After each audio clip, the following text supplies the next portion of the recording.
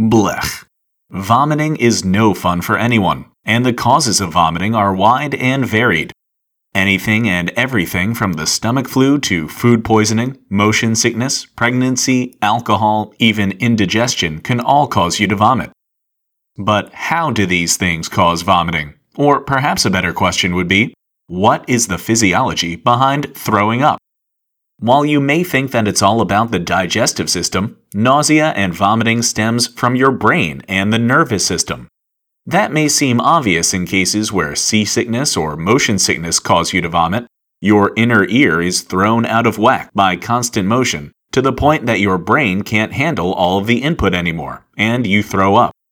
Another trigger for vomiting can come from your vagus nerve, the long nerve connecting your digestive system to your brain.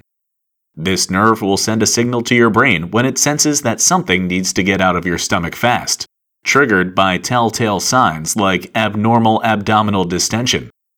And your area postrema, a part of your medulla oblongata that detects hormones and chemical messages in your blood, can induce nausea and eventual vomiting if it's exposed to blood containing toxins or certain medications.